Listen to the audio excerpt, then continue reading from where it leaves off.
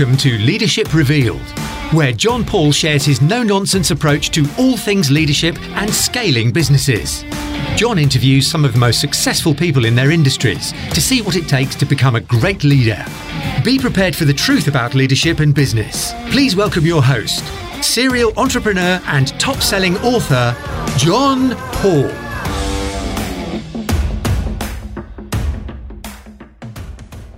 Hi everybody, and welcome to another edition of Leadership Revealed. And I'm absolutely thrilled to let you know my guest is Greg Bateman, who is a current professional rugby player. He's played for Exeter, Leicester, and he's now at the Dragons. He's CEO and founder of the People's Captain. So I want everyone to give him a warm welcome. Greg, welcome, and how are you? Well, I was waiting for the applause when you said welcome, warm welcome. Well, I'm good. How are you? Awesome. I mean, just to give a bit of context and complete clarity, we've known each other for quite a few years now, and we've been pals for probably, 5 years. So Paul did a favour and got you on the podcast. Yeah, mate, it's a pleasure to be chatting to you again. And just before we were recording, it was like, oh, and how's this and how's that? And we're like, oh, shit, We've got to start recording in a minute. We'll catch up another time. But we'll have to do some work, won't we? Yeah, good. Yeah, exactly. Yeah, it was better to do something. But yeah, always good. Thank you, my man. Good stuff. Well, I think what's going to be really, really interesting for our readers, obviously it's called Leadership Revealed, but you've got a number of different aspects and facets. I mean, you're a very successful rugby player, currently professional with the Dragons. You're a founder and CEO of the People's Captain Craft Brewing, which we're going to chat about in a second. You're into property. You've been quite successful in that and service accommodation. So you're pretty successful at whatever you try, haven't you? You've got quite a few fingers in a few pies. I've tried a few things. Honestly, I think, and we may have spoken about this before, I would much rather have a go and get it wrong than I would not have a go. So I don't ever necessarily look at things as success or failure. I'm probably more Carol Dweck growth mindset kind of vibe anyway. So I think, if you looked at People's Captain or if you looked at the serviced accommodation, there could be loads of things that could improve or could have been done better.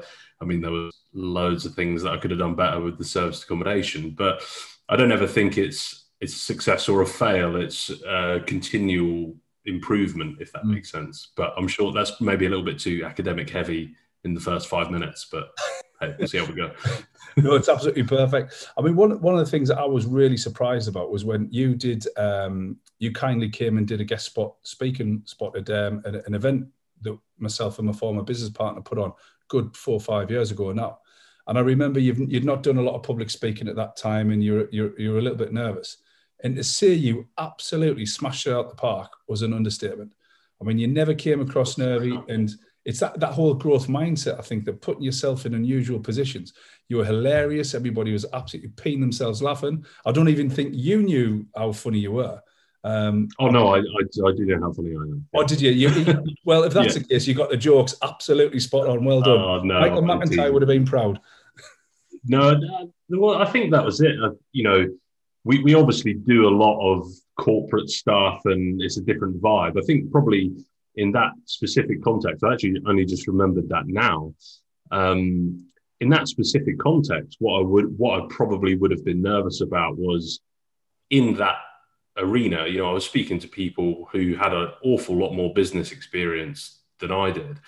And I think for me, it was, and even now with any sort of consultancy or coaching stuff I do with businesses, I don't tell people how to run their businesses. I'm talking from my personal experience about being a sportsman or something I've learned. It's not, JP, I can make your letting agency so much better with these 3 things I've learned from being a rugby player.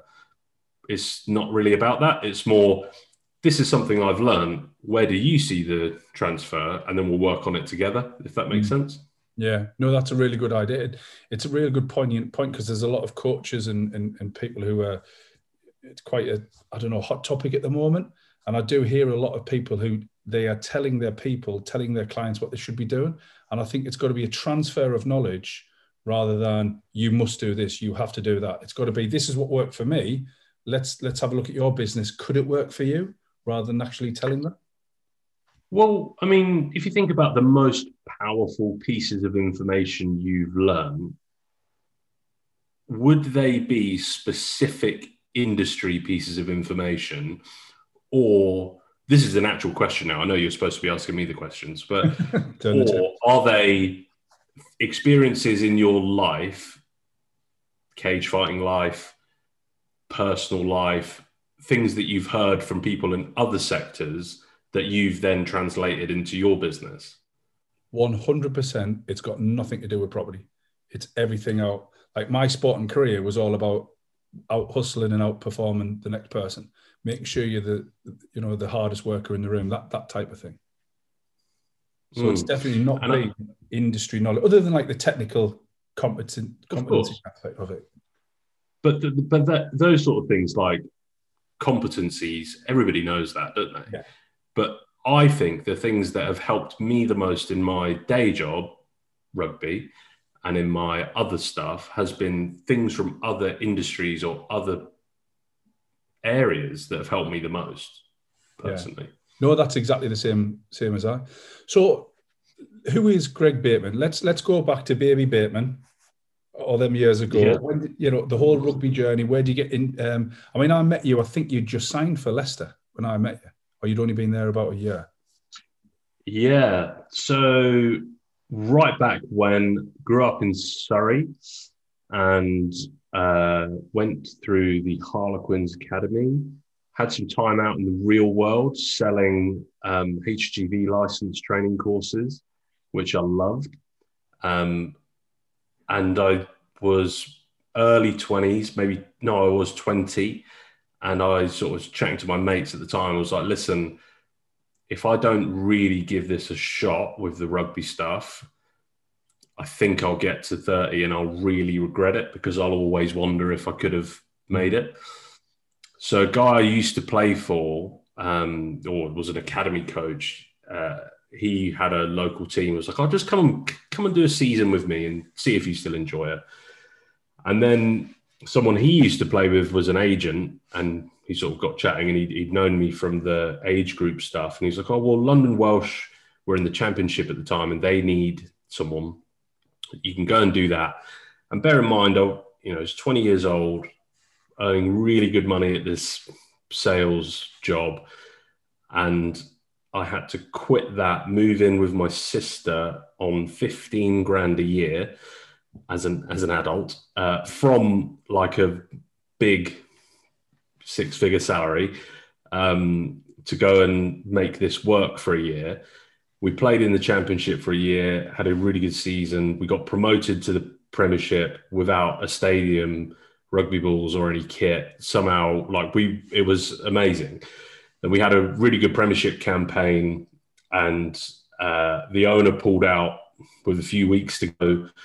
And then we had a points deduction for some administrative errors, which is another great story in itself. And then got picked up by Exeter, which I loved, as in a place, loved the boys, loved living in Devon. My son was born there, and my mum and dad lived there. And Devon is home for me now, I would say. But I wasn't playing enough. And I was just super honest with Rob at the time and just said, look, I need to be playing, mate. I would have been 25 at the time, and needed to go. And Leicester came in and had 5 great years there.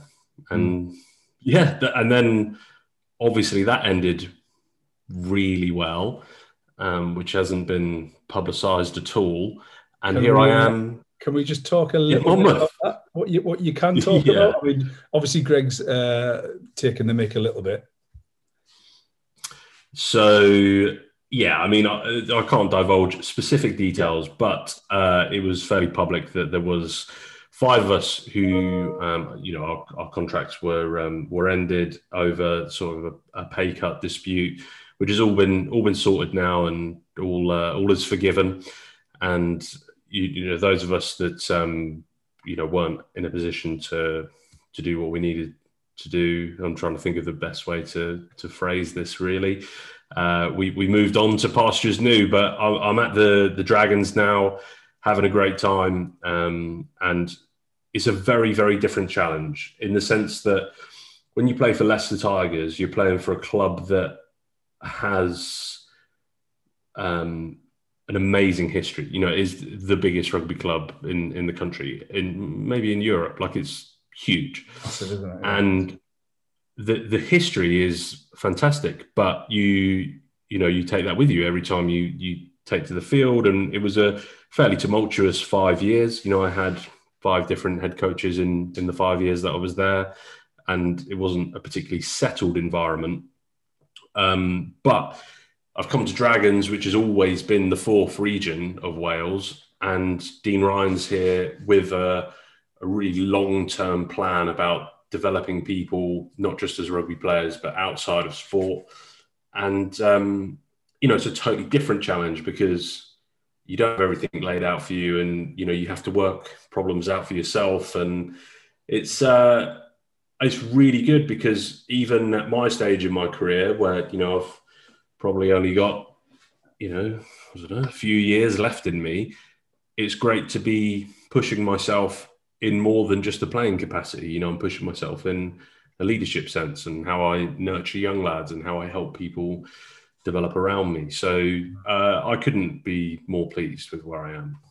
So let's talk about rugby in general context. I mean, I've played rugby at nowhere near the level you have, but my sporting career, I would say that if it wasn't for sport, I'd be in a very different place.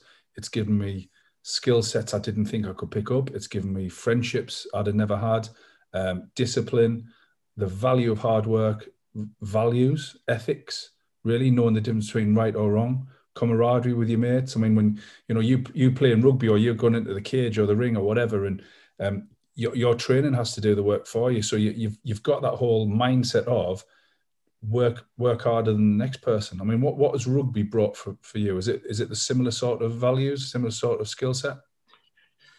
Yeah, well, I think so. I think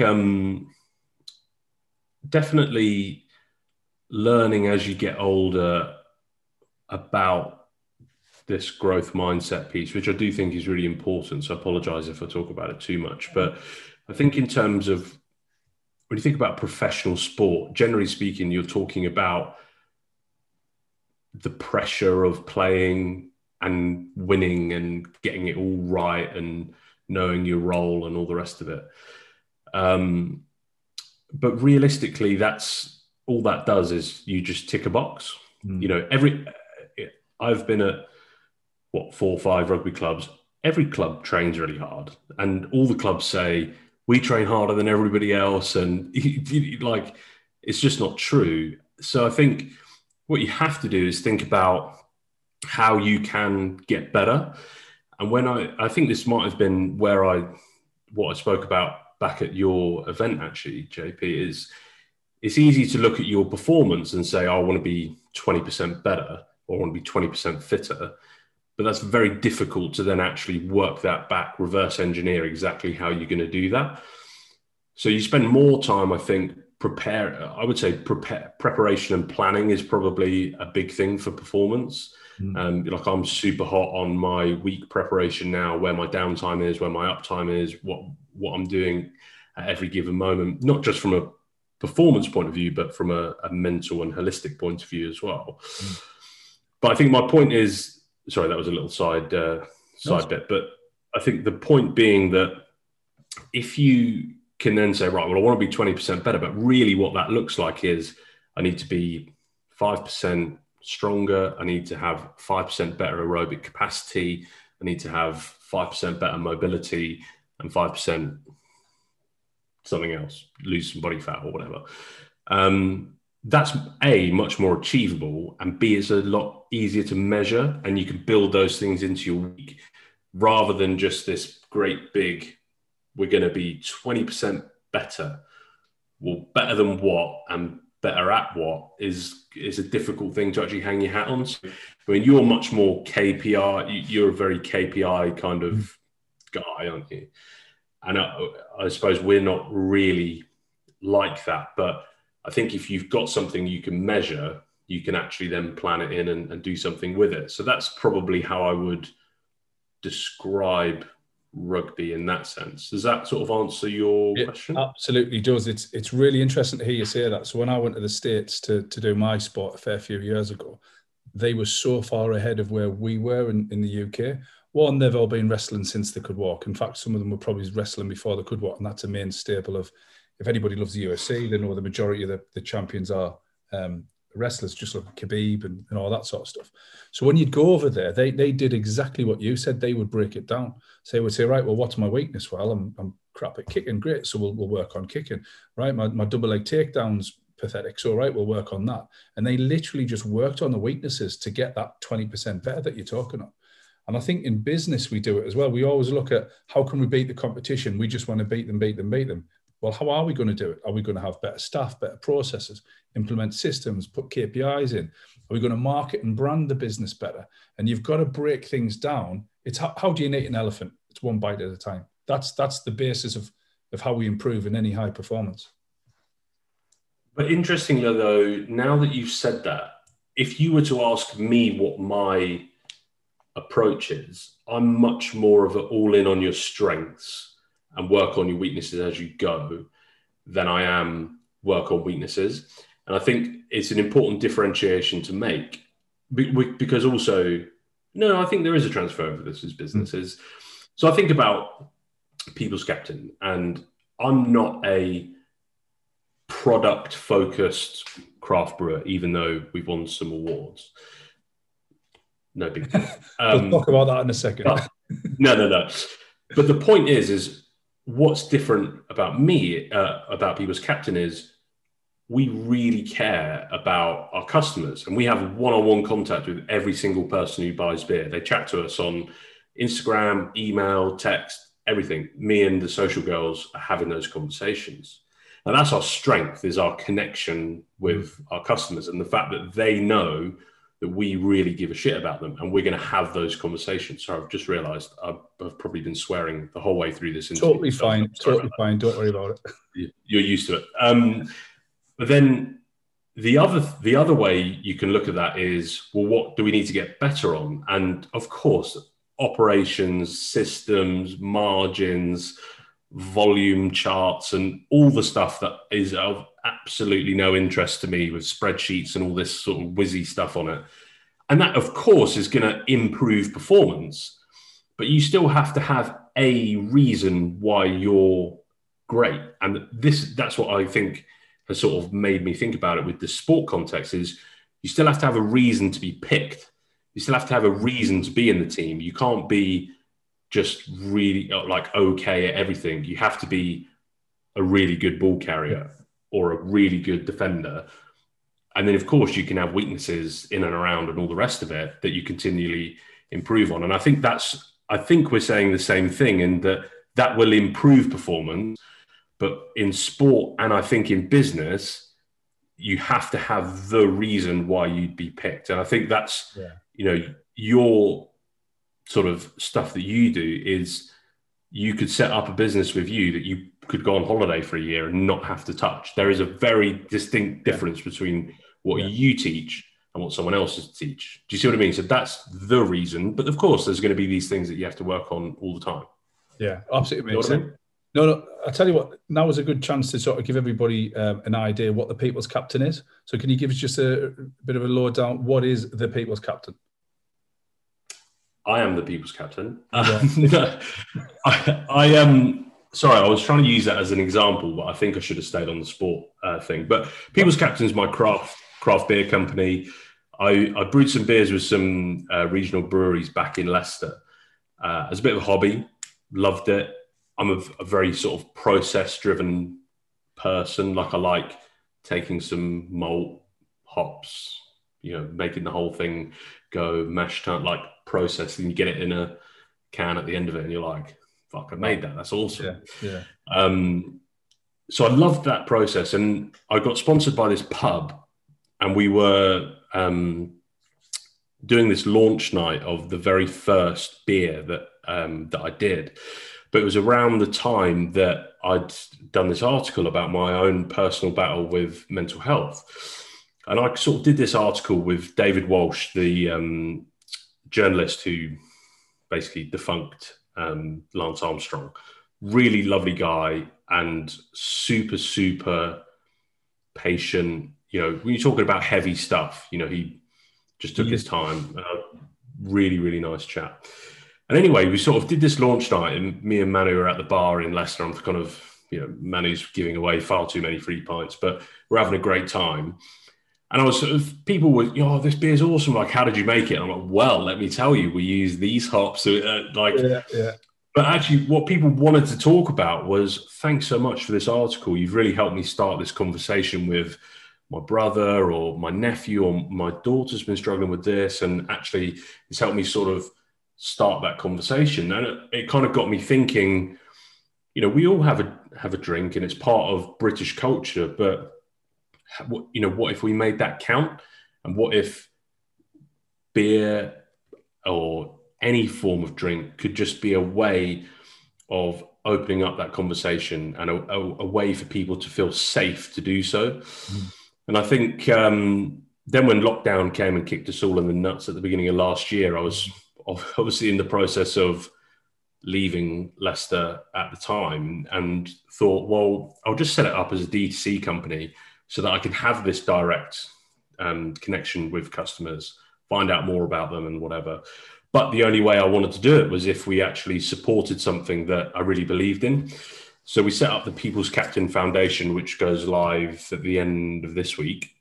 And we've started out with a very manageable goal of raising £1 million for mental health initiatives that encourage action. So I think a lot of support at the moment is on raising awareness, which is super important, and loads of great work's done on that. But I know this sounds really skeptical, but what I worry about is if we're all just more aware, but then we don't know what to do with it, would we be better off not knowing? Yeah. So I think that where I want to put the money of the People's Captain Foundation into is those initiatives that's like, okay, I've got a problem. I'm now going to go and do this and do this and do this, and can take people back to getting regular treatment, getting what they need to do it. And that all kicks off at the end of this week, mate. So yeah, having a great time, loving it. Great. Well, listen, fingers crossed that goes well. Can you just give us a bit of going back to that article that you wrote with David Walsh about the mental health? Are you okay to share some of the topics in that? Was it just your sort of mental health from your perspective? How was that being done? Yeah, sure. No, that's fine. I had a horrific time personally, and was really, really struggling, and needed therapy, needed medication, was just in a real horrible place. And I think the major moment that I realized it would be really helpful to talk and tell other people about this experience was I was chatting away with my mates, and one of them said, you know, my mum has been on medication for like 30 years. And you know, so-and-so and so-and-so and so-and-so in the squad, they're also taking stuff. And this guy, he sees a therapist. And I was like, oh, this is actually quite a big problem. Like, I'm not the only person. I'm not just like weak and I can't handle it or whatever. And like, I'd been through a fair bit and had to wind down the service accommodation company, and felt like this huge loss of identity with not seeing the kids, and divorce and all this stuff that was kicking off. And the medication that I was taking was giving me these horrible side effects, and I was still having to try and play and train and all the rest of it. And I just think that moment where I realized that so many other people had been through this was just so important to me. But then equally as important was also, it got to a point where I'd sort of bottled it up for so long and was trying to do it all myself and just make myself better and try and get to sleep by drinking as much as possible, or taking the best sleepers that I could get my hands on. Then actually I just needed to sit down with my mate and open a beer and just say, listen, this is how I'm feeling. Like, do you feel like this sometimes? He's no, I think like you should go and talk to someone, or, you know, just that very normal, what's going on. So I think that was probably quite a big, those sort of two moments. There was the personal, oh, I need to kind of actually talk about stuff. And secondly, I'm really not the only person to struggle with this. The amount of people that struggle with some sort of mental health is huge. I mean, I genuinely only found out that, probably about maybe 6, 7, 8 years ago, that my dad had a mental breakdown 25 years ago. And my mum had told me. Yeah. And I vaguely remember something about it, vaguely. I mean, he had he had electroshock therapy where they literally electrocute you. That's how long ago it was. I think I was 6 or 7. And we moved away so he could get some peace and quiet. And it wasn't until I found that. I mean, I've been so fortunate that, you know, everyone's got a breaking point, but we haven't, from a mental perspective, I've been okay. And that's not me trying to act big and tough. It's just that I haven't been stressed enough in a certain way. But I do know a lot of people have. When I heard that about my dad, that made me really sort of sit up and think, because he was, you know, your dad's your hero, he's your Superman, isn't he? And that was really tough. It was tough for me to hear that. It was almost worse even that my dad had it than I had it. But that really woke me up. It sobered me up to the fact that it's a bigger conversation to have. And one of the first guy I interviewed for this podcast, David McMillan, hope he's listening. Really, really good guy. I've known him 20 odd years. And I didn't realize he had it. And he had a super, and he openly talked about it. I'm not talking out of school. And he had a super successful, like £4.5 million turnover business. And it crashed spectacularly. Nothing to do with him. Some whistleblower had said that, oh, they're not doing this right, they're not doing that right, because it was a funded business where the government give them funds. It was like a training business. They put all the funding on hold, found out they had absolutely done nothing wrong. But by then it was too late. He had been able to pay people, staff, etc., etc. And he went into a bit of a mental spiral downwards after that. And thankfully, you know, he's doing really well now. But it was from the people that you'd never expect that would suffer from it. But I suppose they're the people that there's the most pressure on. Yeah, I mean, there's a really good book, actually, which is on my desk, but not for any other reason than I've just made a load of notes. But What You Can Change and What You Can't. Martin Seligman is he's a professor of positive psychology. And he talks a lot about, you know, there are some of us who are genetically more predisposed to mental ill health. Right. But I think the most important thing to understand, and I think one of the things that I dislike the most is when people say mental health, the image you have in your head is a black and white image with someone with their head in their hands looking at the corner of a room. Yeah.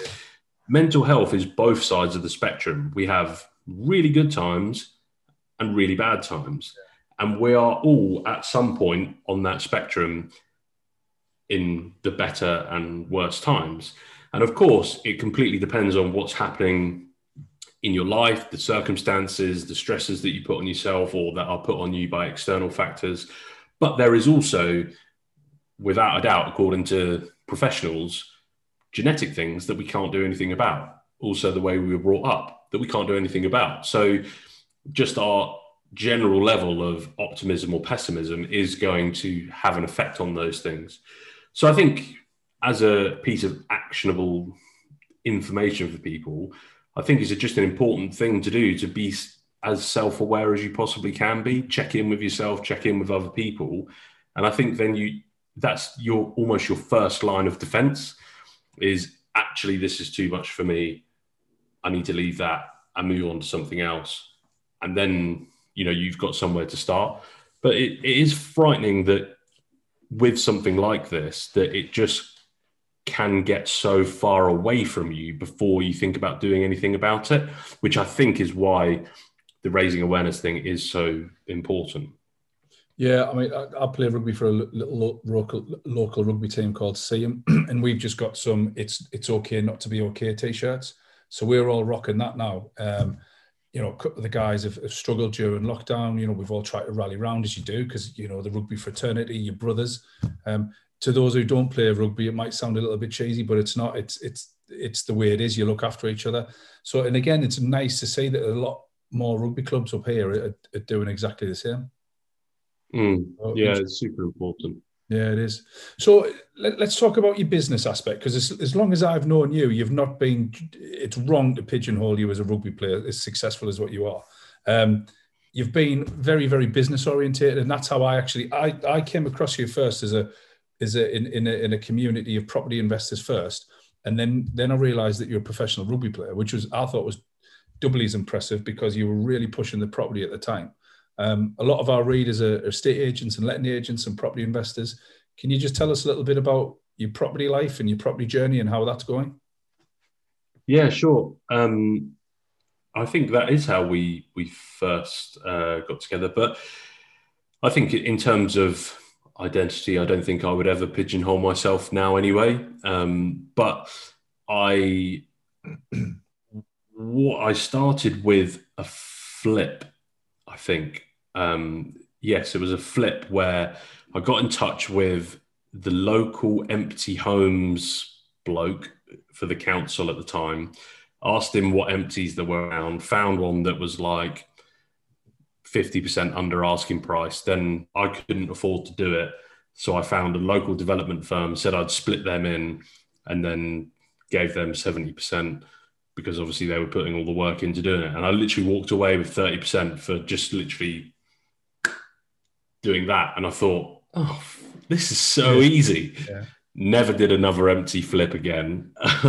But serviced accommodation became super popular. And also, let's not forget, professional rugby, not like professional football. We do really well, but we're not, getting house prices every week to just fund new projects. So I was looking for strategies that were easier to generate cash flow rather than having higher barriers to entry. So developments and big HMOs and stuff wasn't really for me. It was more the rent to rent or serviced accommodation. So what I did was set up Thriving Spaces in Leicester. By the end, we had 9 apartments, well over 85% occupancy rates, which I really loved doing because it was kind of back to this, thinking about what I was talking about before, that kind of customer service, the things that we did that other people didn't do, real high service. We were like 9.9 on booking.com, like just top level. And you can charge so much more for it. And I think we ended up having to wind that down for 2 reasons. One, me and my business partner's personal lives were falling apart. 2, someone that worked for me that was just being a complete pain in the ass. And 3, it was also just after we got the seed funding to go and buy a block of 54 2-bed apartments in town, because I proved the model with this corporate lease, high cash flow, but obviously the margin wasn't great because I'm paying top whack rents. But I just wanted to prove that it could be done, and then basically go to a bank and say, look, I want to buy this block, and boom, there you are. And then was in touch with the developer all the way through the process, thought this was nailed on, ready to go. Seed funding's agreed. So we started letting the apartments go back to the landlords, and I'd signed nothing, just took him completely on his word, and he'd gone with someone else. Like someone else came in and offered him way more. And it was just one of those where I was like, I've learned a lot from that experience, that my word obviously doesn't mean as much to them as what I thought his did to me. And that's fine. But also it was the right time to kind of park those things.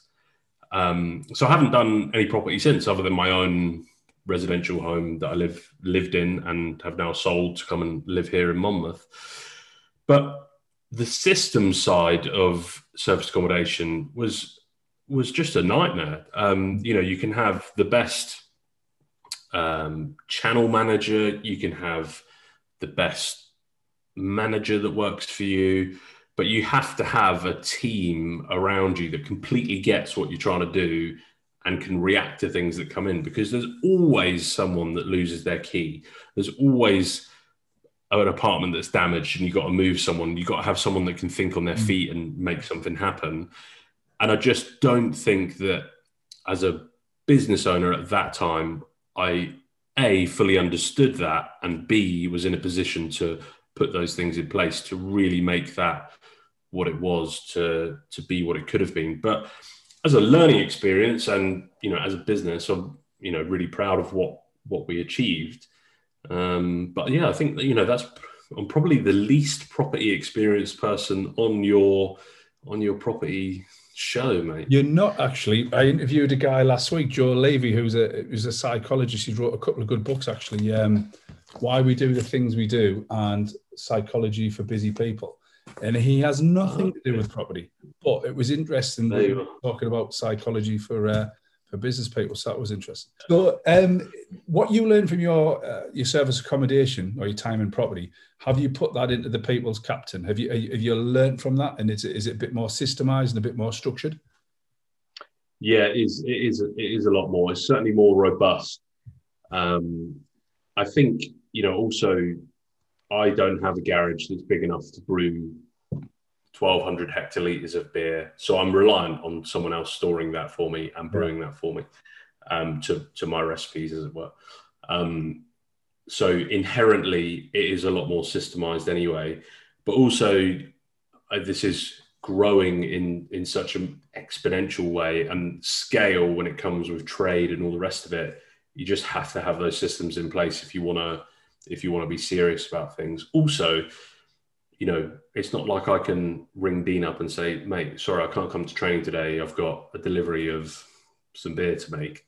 Like, I have a job and I have to get there. So I need this to be able to tick over in a efficient way that allows scale without needing me to do everything all the time. Yeah. What are your plans for the People's Captain? Is it scalability at the minute? You've proven the concept? It's a great drink. I was looking on the Instagram. You've got about 4 or 5 different flavors at the minute. 5 beers, yeah. 5 beers. So we're actually in the process of doing our first big fundraise shortly within the next month or two. When I say big, it's not enormous, but for me, it's about making sure that the right people come in that align with the values of me and the other guys. And also, I don't ever want to grow this so quickly that we'll move away from what we're all about. I want to support my foundation. So if, I don't know, some pub group came along and said, we'll give you 50 million quid tomorrow, but you've got to wind the foundation down, I wouldn't do it, because that's not what the core of the business is. And I think it's having that in mind. I'm not really under any stress with how quickly this grows, because I've literally bootstrapped this. We've literally done a minimal viable product to get this out the door and going, and it looks great. People love it, and we're going great guns. We'll move into trade later in the year now that pub gardens and stuff are back open, and then just push on from there. Sounds absolutely fantastic. So I sincerely wish you the best of luck. We'll put some links to the website, and if anyone can order any cases, we'll put that below. So well done. We always finish off with a signature question. So bearing in mind you've played for some really good captains and against some good captains, what is leadership to you? How would you define leadership? I think the best captains I've played for are continually striving to be better themselves. So I think leadership for me is learning. I think there is nothing more toxic than trying to follow someone who thinks they have all the answers. I think I'm much more interested in putting the right people around me that have answers that I don't. And my job is to show them what I think the future could look like and how I use their skills, and we can learn together to get there, if that makes sense. Absolutely does. Yeah, I think that's I've combined a few things there, but learning, team, future, something along those lines. Can I ask you a couple? I know I said that was a signature question, but I'm really interested, and you'll be sick of us hearing these questions. Who was the best player you ever played with, and who was the best player you ever played against? Or you can name a couple. Don't want to offend anyone. Yeah. Well, I have to name. Oh, look, I'm really lucky to have played with Manu, Ben Youngs, George Ford, Tom Youngs, Dan Colt, like some Johnny May, like some just amazing rugby players. But I think one of those who just always goes, Matt Tamua, if he ever listens to this. One of those who will just always go under the radar is Sione Kalamafoni, who's now at Scarlets, but number 8, Tongan, but just you only ever had to tell him a move or a line out or something once, and he just got it. Super physical, worked his absolute nuts off, and you could just always rely on him, and just a lovely, lovely guy. Best player I've played against?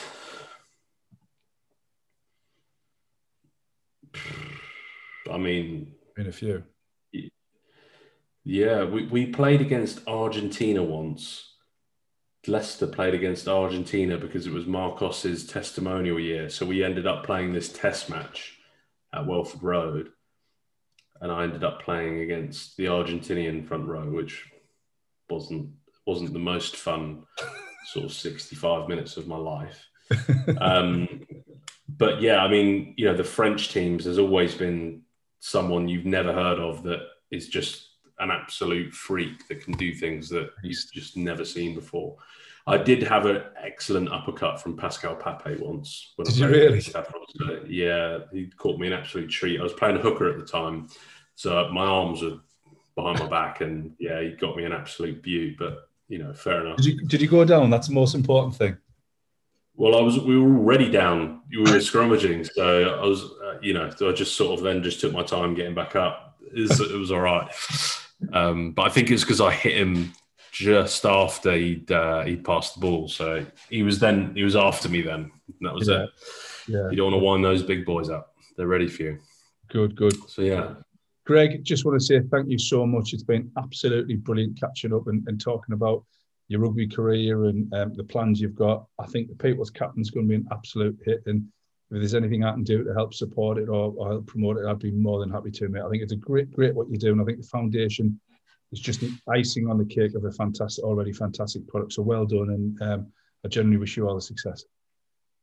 Thanks very much for having me, and I will make sure I send a code to you to put so that your listeners can get a nice little discount off the beers, mate. We can appreciate that. Enjoy together. Excellent, Greg. Thank you very much.